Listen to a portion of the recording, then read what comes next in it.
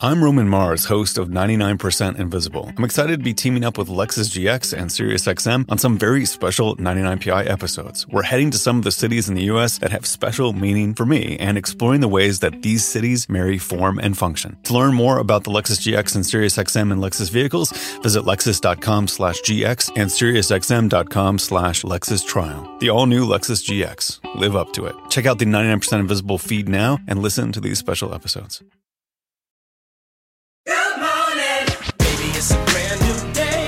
Experience a different tomorrow with Norwegian Cruise Line. Book today and get 50% off your cruise to Alaska, Europe, and beyond. Plus, everyone can enjoy their vacation with free unlimited open bar, free specialty dining, and more. Visit ncl.com, call your travel advisor, or 1-888-NCL-CRUISE. Offer ends soon. Norwegian Cruise Line. Ships registry the Bahamas and USA. Restrictions apply. The rest of my life gon' start today.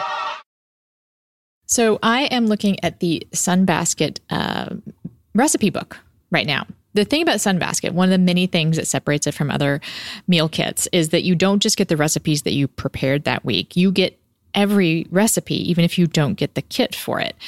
And the only bad thing about that is that you can get, I guess, fear of missing food out, fear of missing food. And I look at this list and I think, gosh, maybe next week I'll do all vegetarian because some of the vegetarian options look great. White bean meatballs and rigatoni, whole grain pitas with maple glazed carrots, black bean and summer squash tostadas, tofu burgers with oven fries and sambal mayo. Like, those all sound great. We got good stuff too. Gung pao chicken, steak and lyonized potatoes, and then also really delicious Mediterranean turkey kebabs with carrot and squash ribbons. As you can tell, there's kind of something for everyone. There are vegetarian options. There are vegan options. There are lean and clean options. There are Mediterranean options. There are family options. Sunbasket gives you all those options, and they work with the best farms and suppliers to bring you the freshest and most responsibly raised meats and seafoods available. Everything is pre-measured and easy to prep. There's actually almost no prep involved. You get a healthy and delicious meal on the table in about 30 minutes.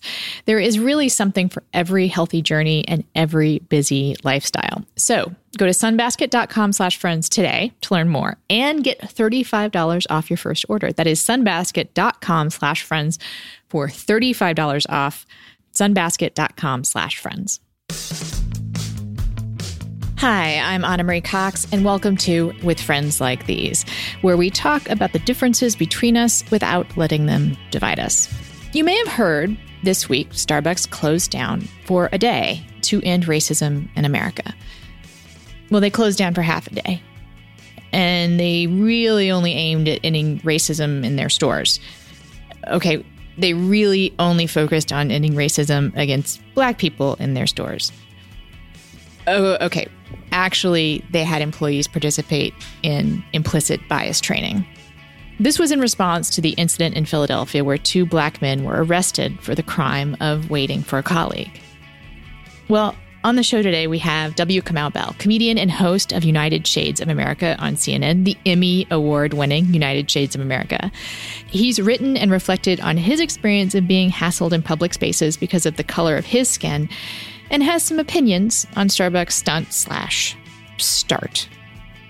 He opens up about the realities and anxieties of existing while Black and what it feels like to be policed even when all you want is a venti caramel frap on a hot day. And then stay tuned for Crooked Media cousin John Lovett helping me field a listener question about Lovett's well-documented anti-boomer bias. That segment is itself a kind of implicit bias training and probably did about as much good because he's recorded some shows since then and pretty sure he's still not too fond of the boomers. So great show today. Stay tuned. Welcome to the show, Kamau. I want to talk to you about what happened this week at Starbucks. Apparently, there's no racism anymore. So, congratulations. Goodness. Then I need to find a new job or a new set of jobs. I was looking for information about what actually happened at these training sessions. And I found a couple things.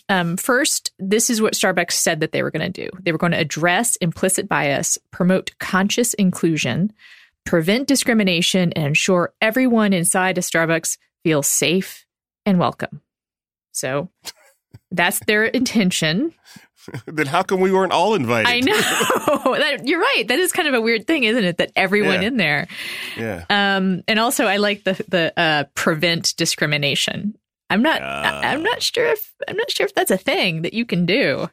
No, it makes it sound like you're jumping in front of discrimination bullets or something. Like, are you like it's the no, that's I think you have to start deeper than preventing discrimination. I think you want to sort of eliminate discrimination. Yeah, eliminate actions that are discriminatory. But then I did find some interviews with people who actually underwent the training. Makes it sound a little more ominous than it is. It sounds a little, what's that movie where the eyeballs are peeled open? And there you go, Clockwork Orange. Yep. Yeah, it sounds. And apparently there was a video involved. It starred Common. So again, congratulations. Okay. I guess we're done with racism. Yep. There was sharing among the employees. That sounds like it could have been useful. They apparently used the phrase "color brave" rather than "color blind." My stomach. Which sounds hard. Sounds awkward. Let's say awkward is a good. The person who said they used this phrase said it was obvious they knew that the phrase "colorblind" wasn't a good one. Mm-hmm. But "color brave" is also pretty bad. Well, the problem with color blind is the same thing. The same problem with color brave. The reason why color blind doesn't work is because we don't need to find words that soften the idea of racism. So color brave doesn't sound any better. It's actually just, can we just talk about racism? Can we just talk about racism and not being racist and those types of things? All those words went out of fashion because because people realized they were like getting in the way of the point. Yeah. We could do a whole sidebar on like all the different phrases that people use to describe Roseanne's tweet, which is just like all the different workarounds for racism.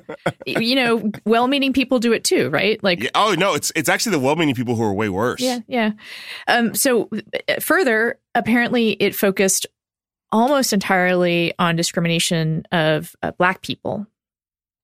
Yep, that's the problem with people who grew up in the 90s. Like, and I'm one of those people when it's like when racism was just up until the 90s, racism was just Black versus white. Yeah. Up until the aughts, I would say. Yeah. Until probably post 9/11 is when we were like, oh, other races. Yes.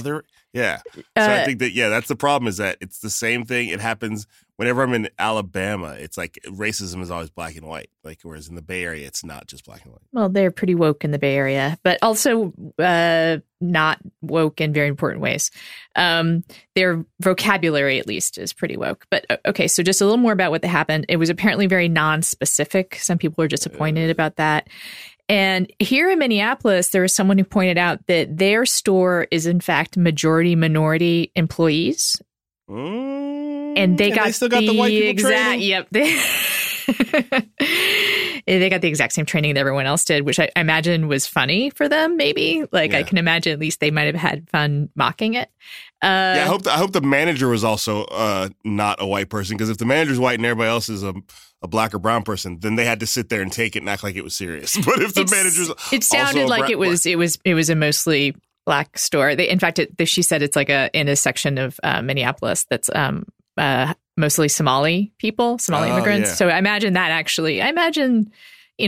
they could have just played Prince music all day. Yeah, well. Now, the other one thing I will say is they have said they plan on continuing training and maybe addressing the discrimination against other kinds of minorities. So that's what happened.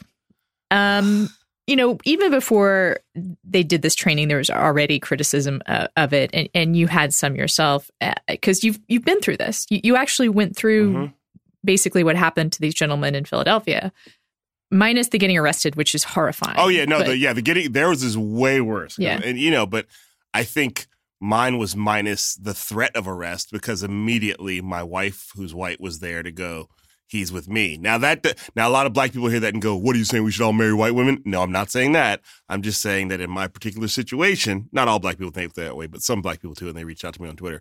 It's just the fact that my wife was able to sort of like In the way that, like, I heard some mom got on a Southwest flight and had to prove that it was her baby. My wife was able to prove that I was with her, and so that sort of settled things down a little bit. But yeah, those guys got arrested. It's way worse. But you had a coffee shop try and kick you off the premises because you were standing there, and then also there was this attempt by the owner of that place to do some kind of training to address it somehow. So tell me what you think of just even the idea of like that being a solution.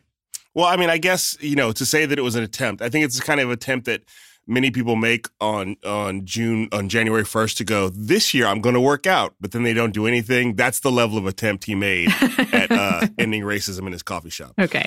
So, yeah, I think that's and from that situation, I learned that there was a lot of talk and there was a lot of promises, and we had a community forum so that he pledged in front of like 300 people in this Berkeley Middle School, Willard Middle School. His name is Michael Pierce. Michael Pierce pledged that he was going to end implicit bias in his coffee shop, and then in the block, and in the neighborhood, and then Berkeley, and then the universe. Mm-hmm. And he had a website that he encouraged people to go to.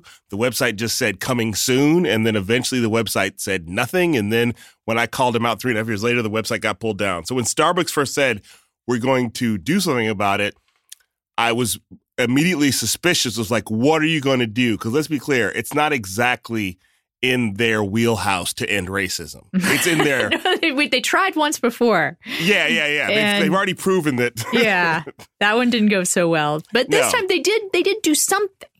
They definitely brought in people. You need to bring in outsiders. They did bring in outsiders, but then it's like, and I respect all the people they brought in. I want to be clear about that. But then what are those outsiders invited to do? What do you empower them to do? And when you sort of initially go, we're going to close our stores for the day, and everybody went, you're going to end racism in 8 hours? And then you find out later, no, not the whole day.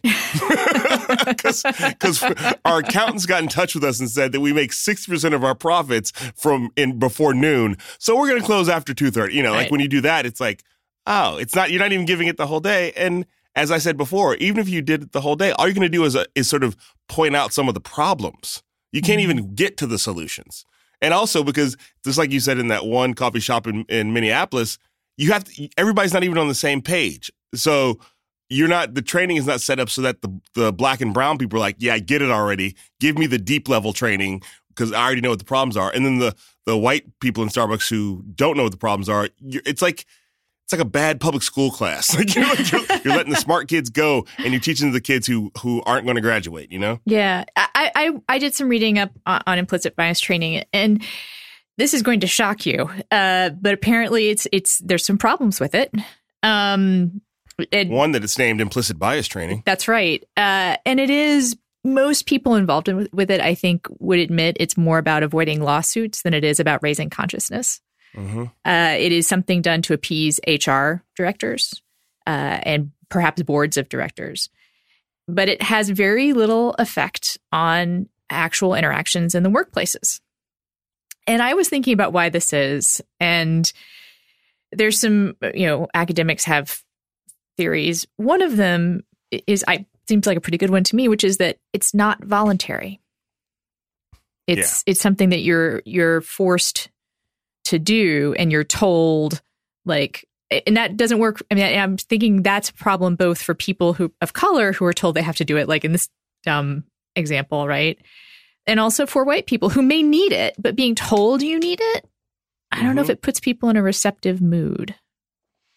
And it's also, I think the other problem is that it's not actually thorough. Right. Because if it's not voluntary, it at least better be thorough. Because if it's thorough, then at some point in the middle of it, you go, I didn't want this, but it turns out I clearly need this. You know what I mean? So it can't be in the same way that, like, there's some things that I don't want to do, but when I understand how important they are, you go, I better go ahead and do this. And so because they're doing it to avoid lawsuits it's no different than, like, I'm sure many of the dudes who are getting Me Too'd right now signed anti-sexual harassment forms. Yeah.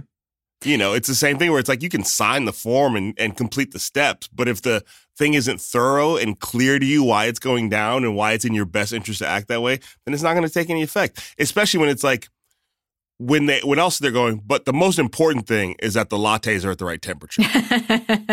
Like, let's be clear. Let's be clear why we're here. Like, the most important thing is that you actually clean the cappuccino makers at the end of your shift. That's really why we're here. So I was actually just thinking, you just made me think of something, which is that, so I'm actually, I like Starbucks, as a person who no longer drinks alcoholic beverages. Like I drink a ton of coffee.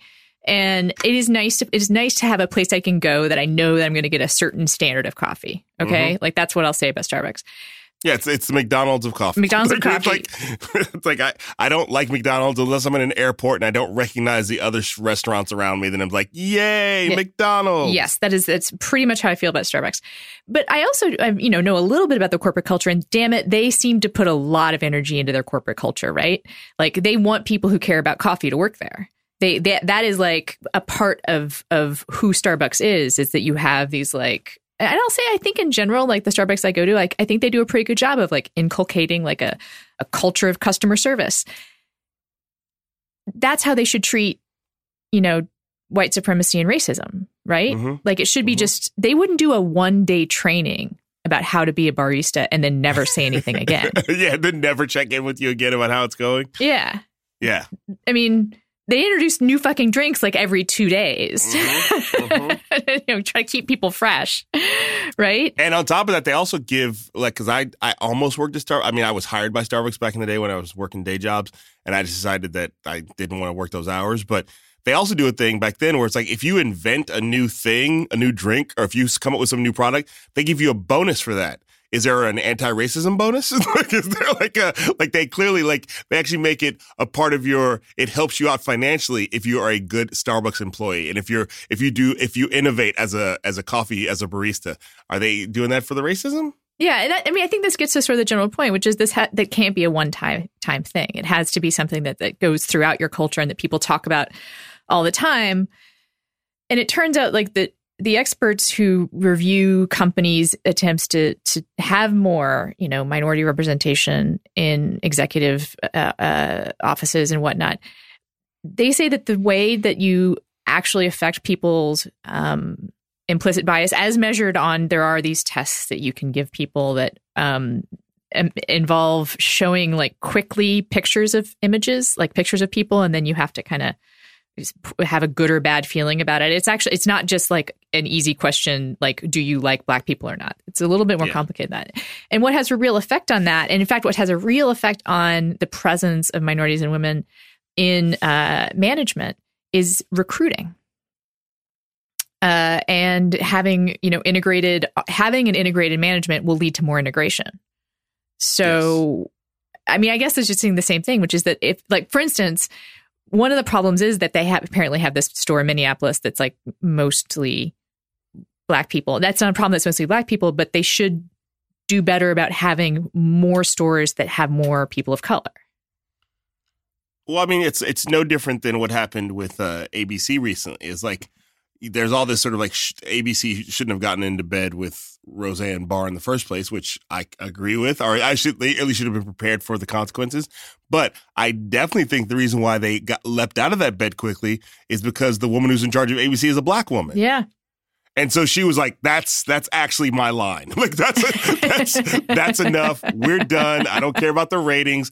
And so for me, it's like the same in the entertainment industry. Like, I always say this when I talk to students or people who want to get into showbiz, like, the power is not on camera. The power is behind the camera. Same with Starbucks.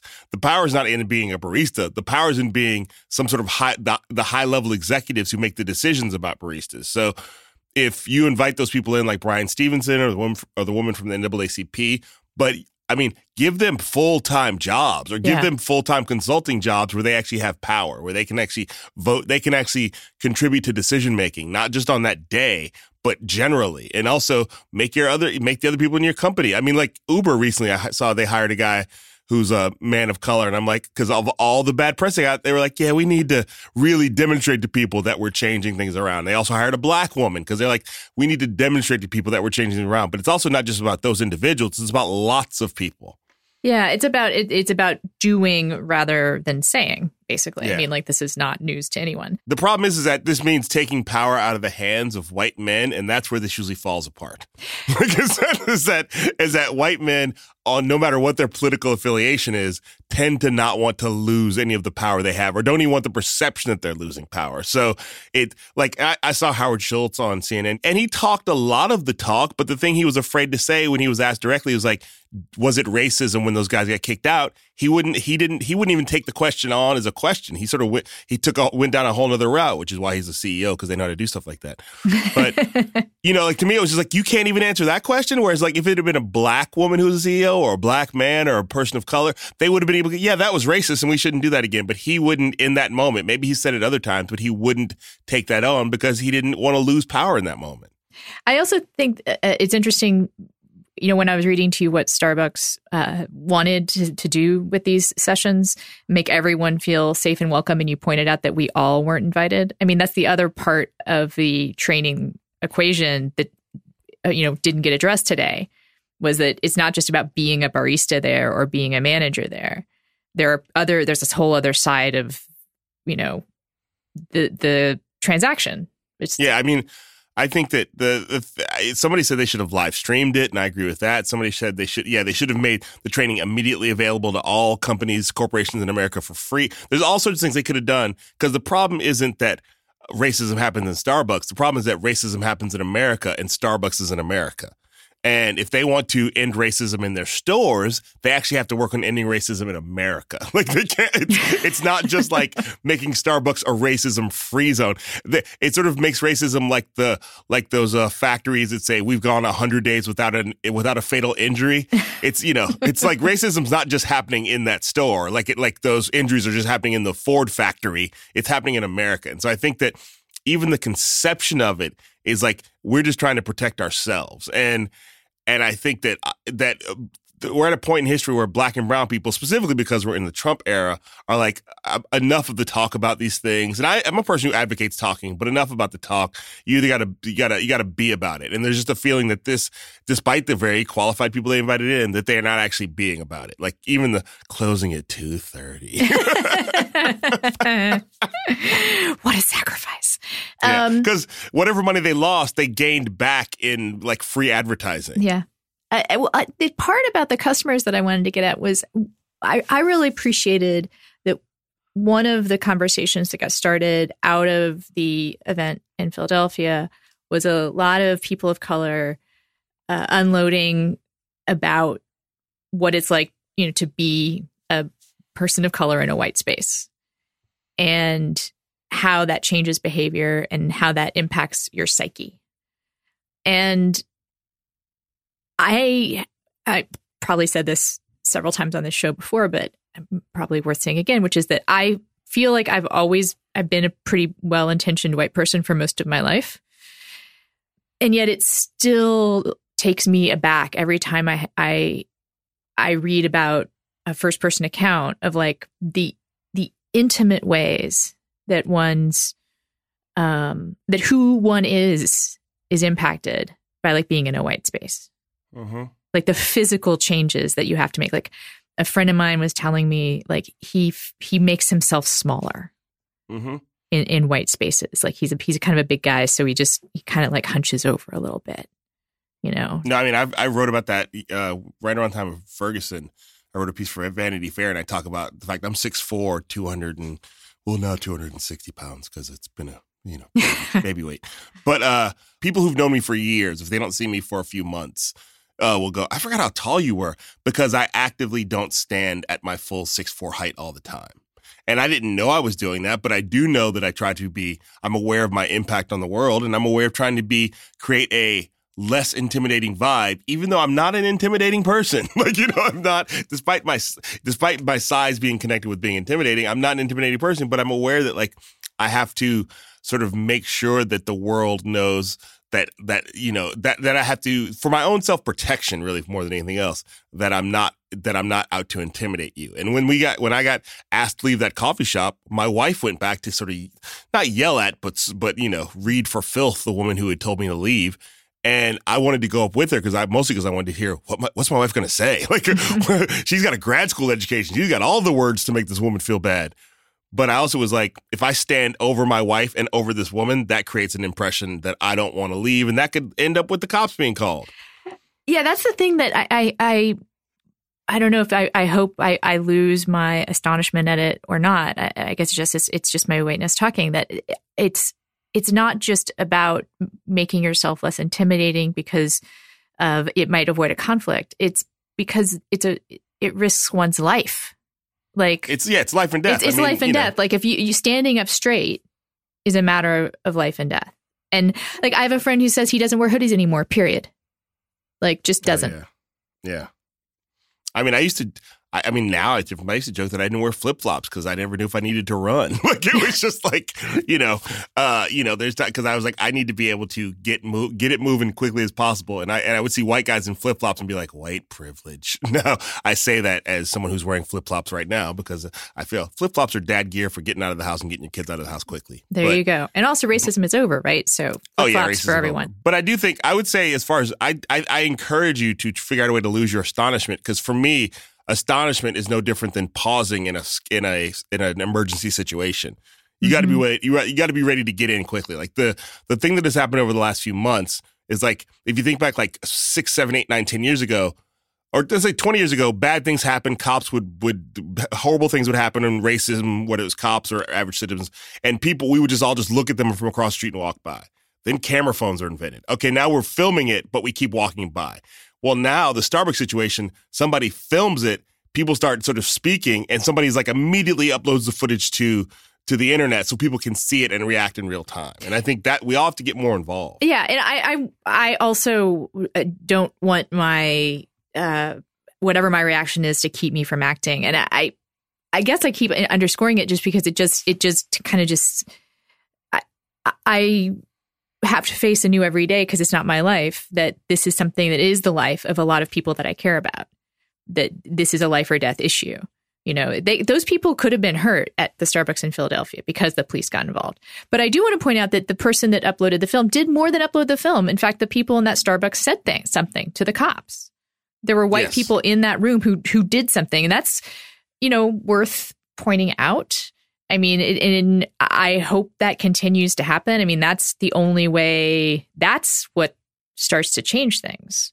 Well, I mean, we had a situation here in Oakland a couple weeks ago that has been dubbed the Barbecue Becky situation. Oh, yes. Where a white woman or a white-skinned woman, we don't know her ethnicity exactly, but certainly a fair-skinned woman called the cops because she saw black dudes barbecuing in the park barbecuing at the lake in Oakland, which is like, where else are you going to barbecue as if not at the lake on a beautiful day? And she said they were in the wrong area, but people started yelling and confronting her, I'll say, and got on their phone and filmed things, and to the point where she got like chased away from the park, and the cops sort of came for her, not for these two black men. And I feel like if that had been a year ago or 2 years ago, maybe people would have kept walking. Maybe they would have filmed it, but she would have called the cops. The cops would have come. Those dudes would have got arrested, like the dudes in Philadelphia. They maybe would have gotten released hours later, like those guys in Philadelphia, but still you had to spend hours in jail. Or maybe one of them's got a warrant for like a broken taillight, and then suddenly it turns into a big thing. Then that dude's not getting out of jail for months, or years if something happens. So to me about the Barbecue Becky situation is that people prevented that from that ending up with those two black men being in jail, because they got involved. And I think we all have to get more involved in the way those people in Starbucks did, because we can't trust that it's just going to work out. Black Tux is the easy way to rent suits and tuxedos online. If you're a person that doesn't wear dresses, but instead wears suits, you might be looking at all the options that people who wear dresses and skirts have to rent online. There is like a ton of them. I use those services. But if you're a tux or suit wearing person, maybe you don't know. Black Tux. If you haven't checked out Black Tux in a while, you have missed a lot. They've got new complete looks and suit essentials for all your upcoming spring events and weddings. Black Tux makes stepping up your style for a wedding or special event easier than ever before, so you can make sure to look as great as your date. Now, they have stylist-selected outfits and also the option to build a custom look. They have lots of new suits and tuxedos to choose from for all those big events, and they are there. There are graduations, there are rehearsal dinners, there are weddings, lots and lots of weddings. And I never realized this, but apparently some guys want to change up their look every once in a while. I've always been jealous of the fact that you can wear the same tux to everything, but Black Tux allows you to do a little something different every time. And it's not expensive to do so. You don't have to have a whole wardrobe of suits. And Black Tux has a free home try-on that lets you see the fit and the quality of your suit months before the event. Now, as with the other rental outfits, your suit will arrive before the event. They actually have it arrive even earlier than a lot of the dress rental places. It'll arrive 14 days before the event. And then the returns are simple. You wear it, you turn heads, and then you send it back 3 days after the event. Shipping is free both ways. So you can stand out at your event for all the right reasons with Black Tux. To get $20 off your purchase, visit thebblacktux.com/friends. That's thebblacktux.com/friends for $20 off your purchase. The Black Tux, premium rental suits and tuxedos delivered. Journalist Mehdi Hasan is known around the world for his televised takedowns of presidents and prime ministers. He hosts Up Front on Al Jazeera and is a columnist for The Intercept. And in his new podcast, Deconstructed, Mehdi unpacks a game-changing news event of the week while challenging the conventional wisdom in a tight 30-minute package, a little quicker than what we do here. He starts his show with his take on one topic and what the mainstream news is getting wrong or what context is being missed. And then he goes into a deep analysis and conversation with his guest or guests of the week. And get this, his guests have included Judd Apatow, Bernie Sanders, and Hassan Minhaj. So he kind of covers the gamut, I would say, in terms of who you might be expecting. It's everyone from comedians to politicians to, for instance, Stephon Clark's fiancée. So you're going to hear from a lot of different people. And the show has covered such topics as the violence in Gaza from the perspective of Israeli activists against the occupation, and of course, police shootings, as through the eyes of the fiancé of Stephon Clark. Also, he's talked about the dangers of John Bolton with former diplomats. As a Brit and a Muslim and immigrant based in Donald Trump's Washington, D.C., Mehdi Hasan gives a refreshingly provocative perspective on the ups and downs of American and global politics. Deconstructed is a show that cuts through political drivel and media misinformation to give you a straight take on one big news story of the week. It is out every Friday, just like this pod. You can listen and subscribe at theintercept.com/deconstructed or on any podcast platform. I'd like to be at a training for how to appropriately insert yourself into a person being racist situation. And the thing is, those types of things do exist. It's just Starbucks has to call those people. When I first saw the list of people that Starbucks had invited, I was totally fine with those people. But I'm like, where are the young activists who were on the ground in Ferguson? Mm-hmm. Where's Alicia Garza and Patrisse Cullors and from Black Lives Matter? Where are those? Where are the Million Hoodies people? Where are the people who are actually in the streets doing the work, who are not going to care if Starbucks hires them back or aren't going to care about how it comes off, who are just going to deliver the message? There are people who can do that training. There's the Anti-Police Terror Project here in the Bay Area, which is about about police terror. And for me, it's those are the people who could go in there, and they certainly, even if you go in there and you don't want to be there, they're going to be thorough with you, and you're going to walk out feeling something, because they're not going to let you walk out and let you be bored.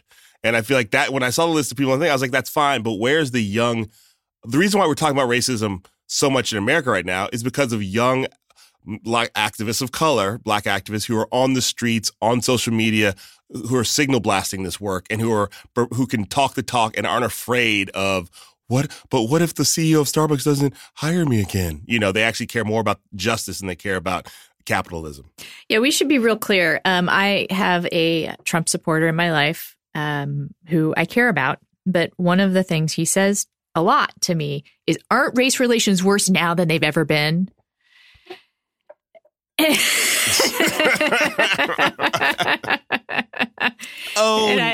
People who fell asleep in history class. Yeah, and I take a deep breath and I say, well, there was the Civil War. Yeah.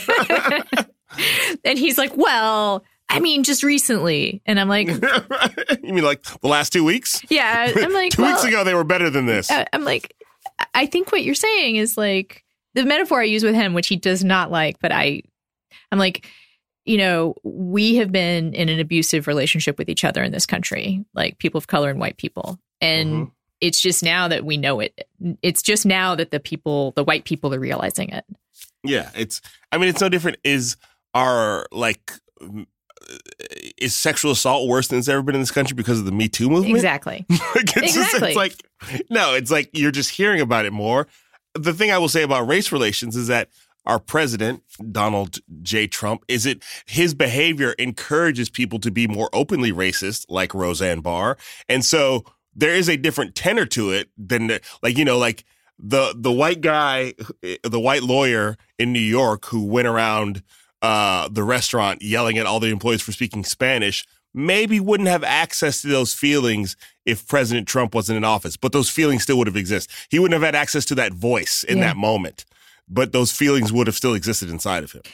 I want to touch a little bit about how white people are thinking about this moment, because I saw an interview you did about your new season. Congratulations, by the way. Thank you. Where someone said, do you regret talking to Richard Spencer? And you don't. And it's funny. I think I regret it less and less every day. I think every time somebody asks me that question, I regret it less and less. And more power to you, because I agree. I think your answer is like, I wish we'd aired it quicker, you know? Yeah. And I agree, because that would have given more context. And yeah. But what I really zeroed in on in your response to that was that you're done talking to TV villains. And you're done giving kind of like the good clip that is you sitting down with someone who wants to kill you. Well, kill you is a strong. Oh no, let's someone who is an obvious enemy is what I call them. People who are like, right. You know, with James Bond villains. You want to take away the opportunity. You're not going to give anyone the clip of you sitting down with someone who objects to your very existence. Especially if that person is not. Yeah, like it might happen again because we'll make more seasons and things will ebb and flow, but I'm certainly not willing to do it with somebody who's not willing to have a conversation. But I also feel like that we did that at a specific moment in time. The moment in time has changed. Every day on TV, there's obvious villains. President obvious villain is one of them.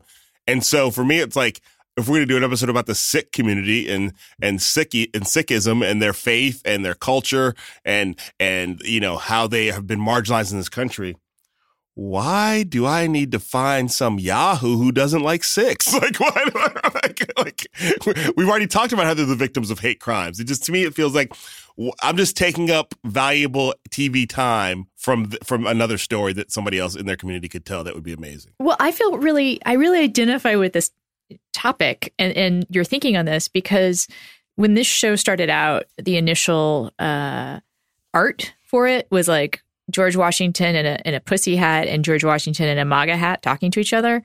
And that's how that was not my conception for the show, by the way. But graphic designers and marketing people. I understand, like that's what they went for. I mean, that was like sort of right, but the concept of the show has always been talking about difference, not just like having like two people from separate corners like come together.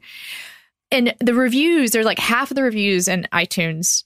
I've stopped reading them, but I swear when I stopped reading them, half of them were like, "I'm disappointed she didn't follow through on this wonderful idea about having dialogue to bring us together." I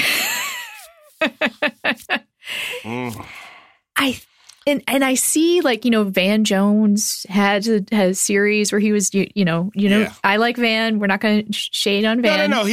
There was a lot of that, and yes. Van was just another person who was doing it, but he was a more interesting person because a lot of it was journalists who you didn't care about at all. So Van is a compelling person. So right. I mean, I think I got to that place pretty early because when I talked to the Klan, nobody was talking about reaching across the aisle, and then. And when I talked to Richard Spencer, despite how it aired, it was before he was popular. Right, so now that everybody's doing it, I'm like, I felt actively this season like we can't just be repeating the thing. We can't be like doing the things we've done before, because if we're going to make this show for 10 years or more, we have to be reinventing it regularly. So for me, it was clear, like we're not doing that. And there was a couple times where, like we did an episode about Border Patrol in Arizona, and somebody's like, "What about Sheriff Joe R? Shut up!" Like I'm not talking to Joe Arpaio, so that we can so that can be the clip that runs incessantly before the very nuanced episode about the border, about U.S.-Mexico border runs. You know. So we've talked about like that clip and like that is like good TV or whatever. But I guess what I'm curious about, I think there's a certain like white person fetishization of this idea that we get two people that disagree and we get them to talk, you know, like that's what America's about. Like it's it's like, who's the us who needs to talk? And that's my question. Yeah. So for me, I think the us who needs to talk is those of us who are really on the same page, but are unaware of it because we don't know enough about each other. So I had no idea how close the Sikh religion would sort of overlay with the civil rights movement, like, and how close that the like social justice aspects of the Christianity, like of the Black church, would overlay with the Sikh religion, because I'd never had a conversation with them before, and I had no idea that like the Black people who go to HBCUs, who I sort of always were like, those are the super blackity black people who would never want to talk to me, would be like, no, a lot of us are the Black people like you who felt like we weren't Black enough when we came to a place to sort of learn about our Blackness. Oh, I didn't know we had so much in like, that's the us that needs to talk. I think that this sort of like, somebody just tweeted at me the other day, like, you should do an episode where you talk to Trump voters. And I was like, hey, I did an episode in Appalachia. I did an episode with the Klan. We did an episode about Muslims where we talked to a Muslim imam who voted for Trump. I was like, I talked to a ton of Trump voters, but you just want me to talk to the Trump voters that you want me to talk to. Yeah. And you want Trump to be the only conversation, as opposed to like when I went to Appalachia, Trump's name didn't come up because we were talking about how do we get more jobs here? What do you do now that coal mining is gone? But people want the thing that like the sort of the pretend conflict, and I don't have any interest in it. And also, if we're really honest with it, those Trump voters who are the base of the base, and I'm not talking about people who voted for Trump who like, I don't like Hillary or I always vote Republican. I'm talking people who are the 30%, the people who are still currently excited about him being president and think he's doing a great job. Those people are, for the most part, not worth talking to because they're not actually engaging in reality. Yeah. I mean, I'm not interested in them either. Like, I mean, I'm interested in them, I guess, in sort of a anthropological way. Yeah, but not in that. But it's like if you're somebody who's in this country right now going, Trump is really doing a great job and not getting credit for all the great things he's doing. We barely speak the same language. Yeah. We would need a translator. Like I've started to, so I will certainly talk to someone who voted for Trump, but who's like, yeah, this isn't going how I thought, because that's the reality. Yeah, I think that I am more interested in figuring out how we relate to each other, those people who maybe are still, who voted for Trump but aren't Trump supporters, like what that America looks like after maybe I'm getting ahead of myself, but I do think and hope there's going to be a post-Trump era. Well, just like for the same reason I don't want to talk to somebody who's still legislating Hillary's popular vote thing either. I can have the conversation with you about how, we need to get rid of the Electoral College because the popular vote should be the way to go. But I don't want to actually be talking about how do we get re-legislating Hillary's version of that. You know, I feel like so I just feel like there's all these different discussions that I don't actually want to engage in on the left and the right. There's discussions of like, how do those of us who are on the right side of history actually come together as one group? That's the discussion I want to have. I am fascinated by this question, especially when it comes to the never Trumpers. You know, like I have friends who are basically neocons, right, on foreign affairs, who now are, fighting arm in arm against what they also see as, nascent fascism. But whoa, I hope we don't have to go through another Iraq war together, how, I mean, this is more like I'm just personally kind of torn. I shouldn't say torn, but like, because I feel like I'm happy to fight side by side with them for now. Like their voices are helpful. Yeah. And also you see things like Bill Kristol admitting that, he would have played the politics on Obamacare. You get things like, you get people like Max Boot talking about his white privilege. So I feel like there's interesting things happening. Well, I mean, there's, I feel like it's like now it's like almost, it's like since we have a reality show presidents, it's like reality show discussions come in. It's like alliances that are formed there's a bigger thing we have to deal with. We can form an alliance now, but eventually we're going to get back and talk about this. And that happens. I think Black people are used to that, there are black people in the street marching arm in arm with each other who don't agree on tons of things. But like for the bigger picture, we need to come together in the streets right now. Because as much as people think there's a huge difference between black people who are still sort of like the children of the civil rights movement who are still around, like, there's many of those black people who are still around and active who remember Dr. King and march with Dr. King, who are like, Black Lives Matter is too far, but we can all show up in the streets together. We need to show up in the streets. That is such a great point. I'm embarrassed that I haven't thought of it before, but you're right. Yeah, like black people are used to having uncomfortable alliances. Like they you don't have to like undergo an implicit bias test if you want to march on the streets for Black Lives Matter. No, I mean, the funny thing, like people, we're talking about Dr. King. He didn't emerge as being the number one he wasn't the natural like guy who was like, that's the guy who's going to save us, because they were like, who's the best person to be the front man for this? Mm-hmm. Like, so there was like discussions and negotiations, and some people were like, but he's too young and I don't really know but he's the best speaker. Like, you know what I'm saying? Like he was a negotiated leader who ended up living up to the negotiations and sort of surpassing expectations. But like I talked to a guy in our HBCU episode of United States of America who remembers Dr. King at Morehouse and was like, I mean, he was a snappy dresser, but nobody thought all that was going to happen. I find that gives me a lot of hope, actually. Right. No, I just feel like we put too much magic in the past, and too many problems in the present. Like, no, let's actually, these things have to be negotiated sometimes, and these things have to be sort of like calculated. And I mean, if I wasn't actually on this planet, I would be following the whole who the Democrats are going to run for president next in a really sort of fascinating, like sort of Game of Thrones way, because they have to figure it out. But are they smart enough to negotiate that end? Or are they going to do the thing where they go, it's your turn? Whose turn is it? I think Joe Biden gets another turn because he took a pass on his turn last time. Yeah, he gave up a turn, so he gets 2 turns now. Yeah, he skipped a turn. It's like a Wheel of Fortune. He had to skip a turn, so it says turn next again. But are you actually smart enough to sort of go, okay, let's look at this on a big who out here can do it, and let's negotiate all aligning behind that person. Yeah, I don't think that's going to happen. Yeah, no, it's going to be a shit show. Or, somebody we don't realize is great is going to turn out to be great. I mean, well, that's what Obama was. Yeah, exactly. It was like, what Obama had that belief in himself before anybody else had that belief in him. So we're basically asking for Haley's Comet to come twice within 76 years. Yeah, that seems unlikely. It's just like, so I feel like, whereas I feel like the thing that I've been comparing it to is like back in the 80s, the NBA just went to Africa and looked for tall dudes. Okay. Like they were just like, okay, we've run out all of the tall dudes in America. You know who has a lot of tall black dudes? Africa. And that's how you got like some of the greatest players the NBA's ever seen, because they just went and recruited from like, Hakeem Olajuwon and Manute Bol and okay, I was Patrick wondering where the analogy was headed, and you're just saying that the Democratic Party needs to recruit, because I was like, okay. Yeah, no.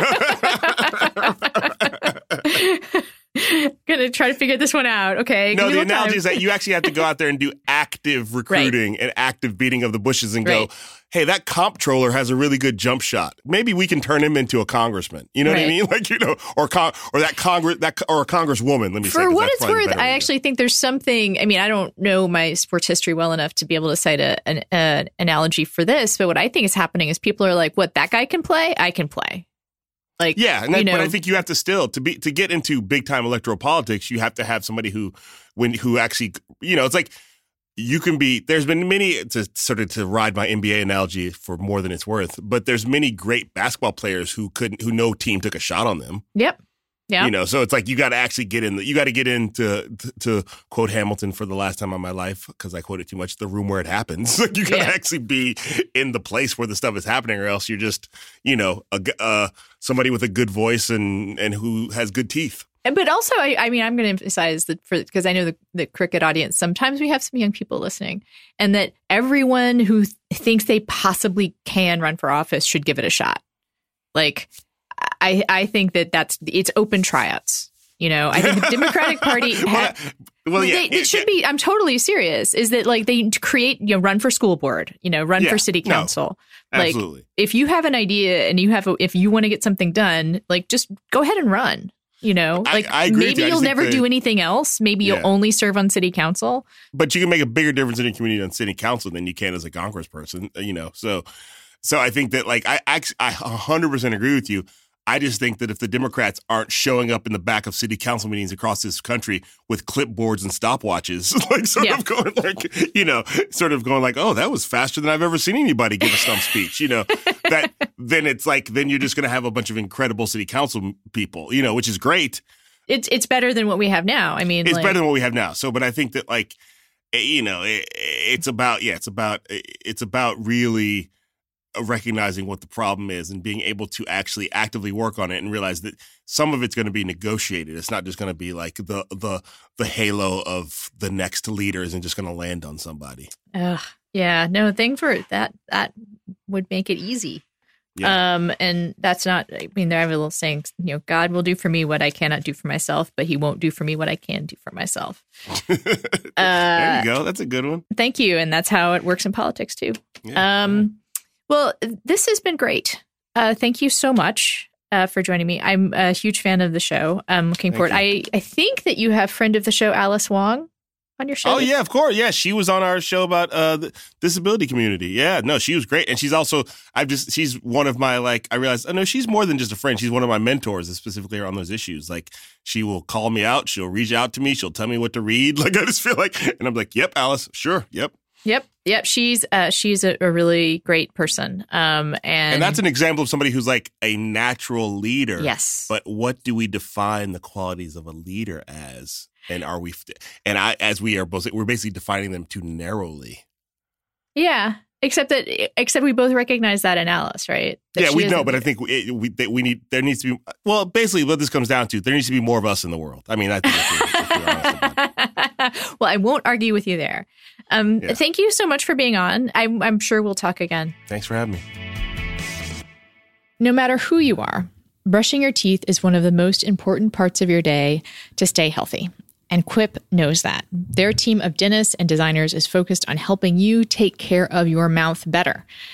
For starters, Quip is an electric toothbrush that's a fraction of the cost of bulkier brushes, while still packing just the right amount of vibrations to help clean your teeth. There's a built-in timer to help you clean, to move from place to place on your mouth, and you will brush for the dentist-recommended 2 minutes with those guiding pulses that remind you when to switch sides. Again, those would be helpful in all areas of life, would they not? Guiding pulses to know when to switch sides. I made a joke about parties last time, and maybe I'll make it again. It would be a useful thing for some Republicans out there, those guiding pulses. Anyway, next, Quip subscription plans are for your health, not just your convenience. They deliver a new brush head on the dentist recommended schedule every 3 months for just $5, including free shipping worldwide.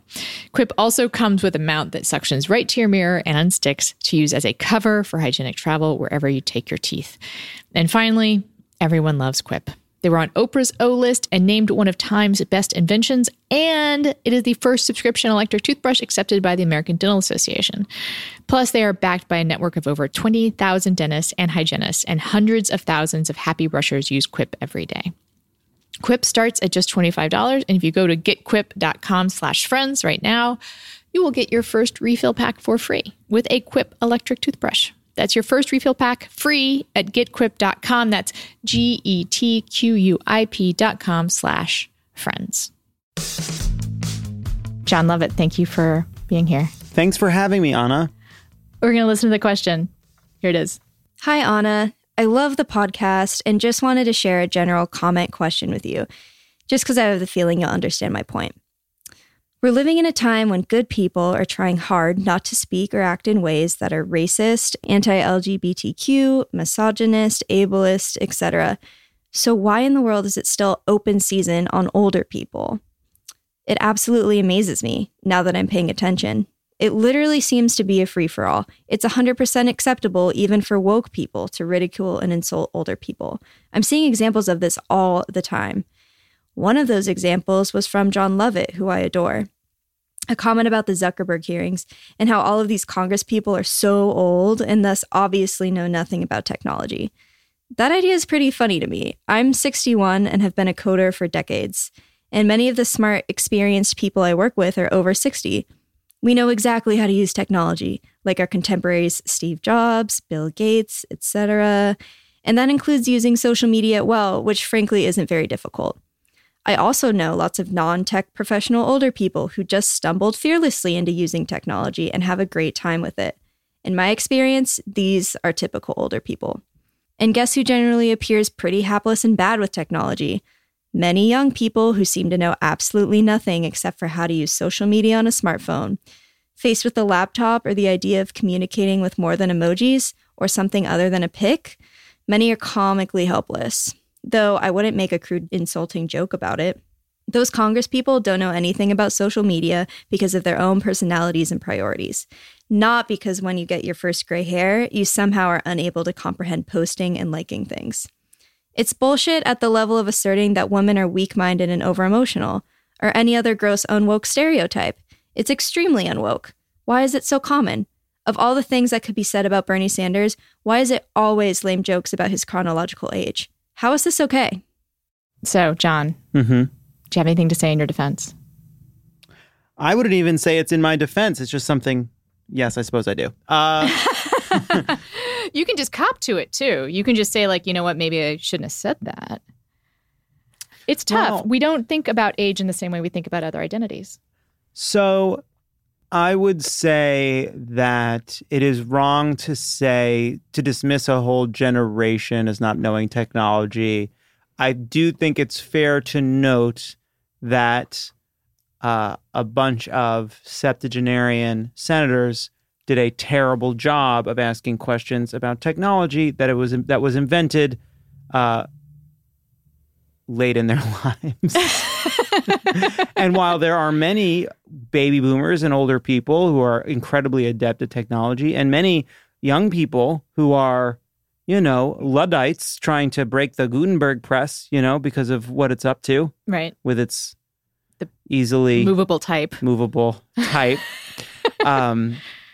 I guess I'd say it's a fair concern, and I'm glad you raised it. It is true that it's more acceptable to mock older people as a group. It's also acceptable, so I'm Gen X squarely. Gen X. You are... I am millennial first wave. Right. And it's the millennial... I was about to say, so in the millennial second wave, those are the ones that I used to feel really safe mocking myself. Right. The lizard people, generation. And with their avocado toast and their lack of mortgages. And I've come around to being like, that was actually pretty not good of me to do. I think it's okay because... But comedy relies on generalization, so... Yes. Well, here's why I think it's okay. By definition, an entire generation can't be it's not about punching up or punching down, right? When you're making fun of a whole age cohort, I think it's everybody can just sort of take a joke.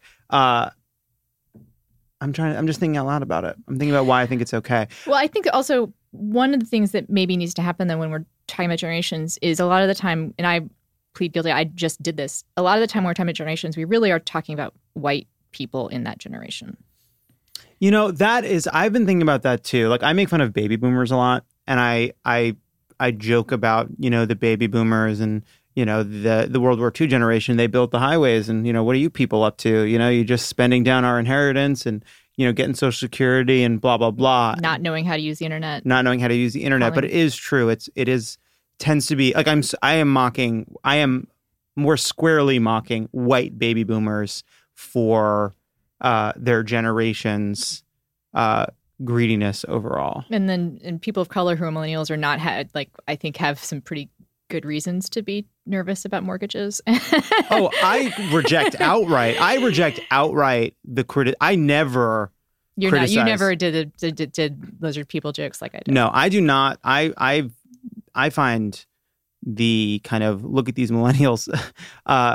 Jabuki Young White, who's a comedian who's been on Love or Leave It a couple times, he has this funny bit about how, what's up with millennials and why aren't they buying more diamonds? It's like they don't have any money. So I cannot stand criticisms of millennials and the younger generation because I believe that we as a group are being me, I'm older, but the younger generation is being handed a mess. And a lot of the things they're criticized for are the natural way of handling being, handed a bunch of... It's like, why do these millennials have shit all over their hands? Like, well, maybe you handed them a shit sandwich. Yeah. Older nuts. I made a lot more of those jokes, and I didn't actually make jokes about financial responsibility and I made avocado jokes, but I didn't make jokes about financial stability so much as I think I did a very lazy kind of humor about safe spaces and trigger warnings. And actually, I was working at MTV with Mukta. Hey, Mukta. And a bunch of young people who were, it's one of those incredibly diverse workplaces I've ever been in. And kind of just listening for a change, which I'm not especially good at all the time if I don't have headphones on. And I came to realize, like, these people that I was making fun of for being sensitive, that's good to be sensitive. It's like, and that it's not about like overweening preciousness. It's about a concern for the feelings of others. And that's something that, should be probably encouraged. Yeah, I definitely am also very dismissive of this idea that, like, the younger, they're snowflakes and they're too sensitive and they're too coddled and trophy generation and all that. I don't buy that. I think a lot of the changes are good. I think there's still built into our conversation about young people a lot of stuff about masculinity, about being tough, about what you're supposed to endure, about what that endurance does to you, with absolutely no evidence that it's good. Yeah. It's just, I got beat up when I was in high school. It's good. Why? What are you talking about? So I find that ridiculous. I also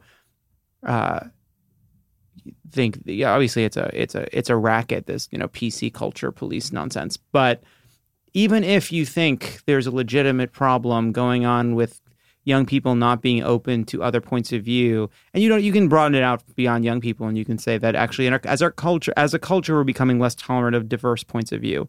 I don't know if I agree with that, but even if you do agree with it, I think it is obvious that the threats to free speech are not kids on campus. It's the government and corporations silencing the people who work for them, and the ways in which people do not feel free on a day-to-day basis to speak their minds, not because of what a college campus is going to do, but because what their bosses are going to do. Right. And also structuring our education system so that we actually don't have a lot of college campuses where free speech debates are even happening. What we have is a lot of community colleges and a lot of for-profit colleges where they're not even... That's where most Americans get educated, and they don't have these debates about free speech at all.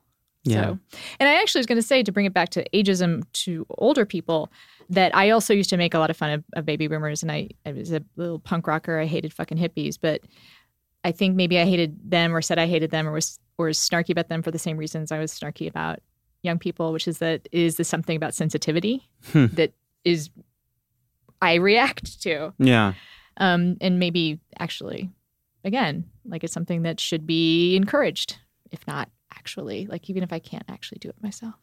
Yeah, I'm here's the question. Is it like, do I think I should stop making fun of baby boomers at shows? And I clearly think the answer is no.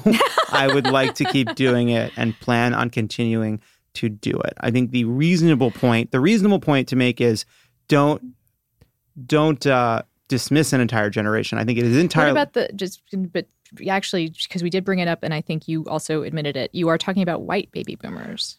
Yes, I think I'm predominantly talking about white baby boomers. However, I do think I'm still talking about a larger generational force when I talk about... No, I mean, maybe that's all it is. Maybe I really am just talking about... Maybe that's the compromise. Yeah. I'm going to keep making fun of baby boomers. But I'm going to specify that they're white. But I'm going to specify that they're white as hell. But those are the people that left the mess. Those are the people, it's the bankers and the, mortgage industry, and like, it is white baby boomers. It isn't... I guess what it really is, it's politicians, they're white. It's class. It's...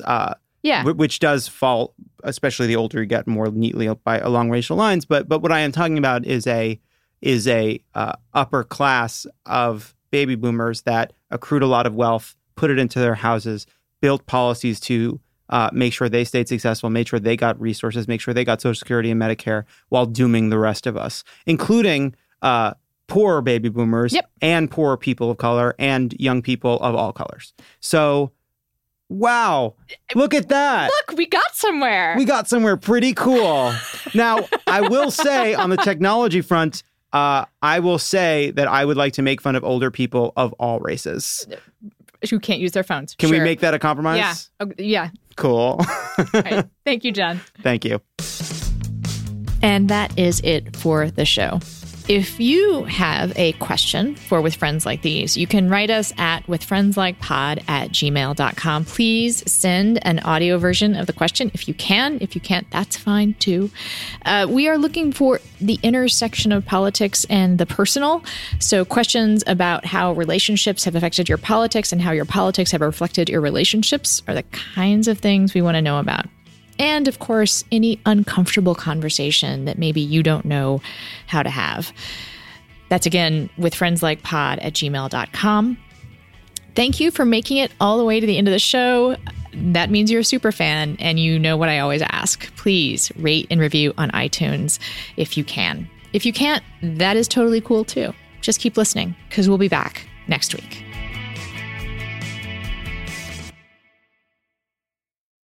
As a chef and a restaurant owner, I'm as meticulous about my cookware as I am about my ingredients. That's why I love Made in Cookware. Each pan they make isn't just designed to perform, it's crafted to last. As a mom, I love that I can trust Made In. It's made from the world's finest materials, so I can feel good about what I'm feeding my family. I'm Chef Brooke Williamson, and I use Made in Cookware. I'm Roman Mars, host of 99% Invisible. I'm excited to be teaming up with Lexus GX and SiriusXM on some very special 99PI episodes. We're heading to some of the cities in the U.S. that have special meaning for me and exploring the ways that these cities marry form and function. To learn more about the Lexus GX and SiriusXM and Lexus vehicles, visit lexus.com/GX and SiriusXM.com/Lexus Trial. The all-new Lexus GX. Live up to it. Check out the 99% Invisible feed now and listen to these special episodes.